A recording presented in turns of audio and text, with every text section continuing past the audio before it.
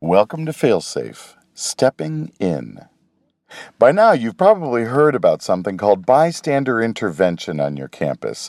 Well, that's when someone watching something bad happen to somebody else steps in.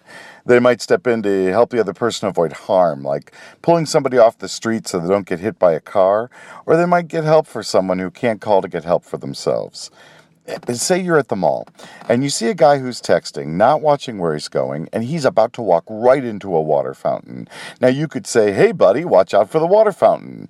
You might even try and grab him before he steps in, because nothing good's going to come from him falling into that fountain for him or for you, even though it's kind of funny. Now, the guy who's texting has a lot of choices about how he can react to your stepping in. He might be totally grateful, and he might say something like, "Hey, thanks, man," and go on his way. Well, that feels pretty good. But he might get ticked that someone he doesn't know is telling him what to do. He might say, "Mind your own business, you no good lousy." Or he might say, "Stop judging me, you..."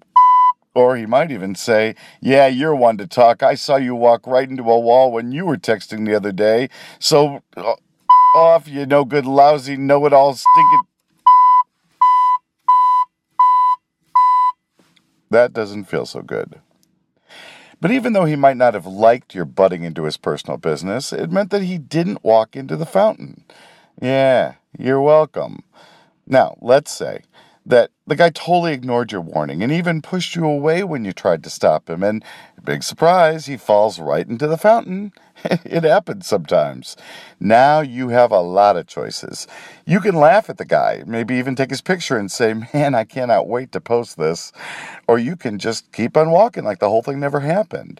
Or you can say, "Hey, dude, I tried to warn you," while you're helping him out of the fountain, but that doesn't feel so good either, because now you're both wet, and the whole thing took a whole lot more time than you had in the first place. Well, by now you figured out that we're not talking about some random guy in the mall. We're talking about your friends and the other members of your student organization.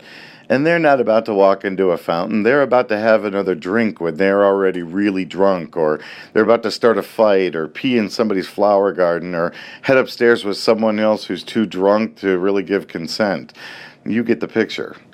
What you do here really does matter. Sometimes not doing anything just isn't an option, because you're still responsible for what happens. So just laughing at it and posting the video only lets everyone else know how bad you are at managing alcohol use.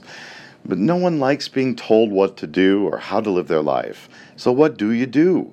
Well, you make an agreement beforehand. Let's say you and the other person know each other.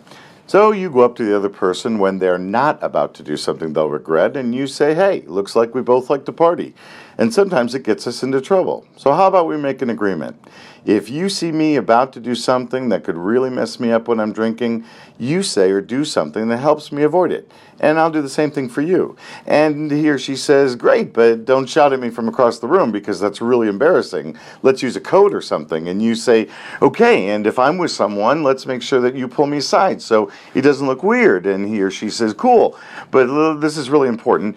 You can keep me from hurting myself or someone else, but I don't want to hear any kind of judgment from you like you need to stop drinking, okay? Because that's not going to happen." And you say, "Got it, okay, that's great." And then you both go get a burger or something. By the way, the guy or girl may still get pissed at you when you try to stop them from getting hurt or hurting somebody else when they're drinking, even though they made the agreement with you. And that's okay.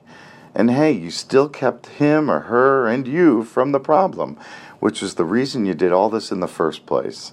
The next tool in your toolkit helps you make this kind of agreement for everyone in your student organization to step in for everyone else whenever the need arises. You set the conditions, you decide how it happens, and you all keep each other and your student organization from risk failure and everything that goes with it.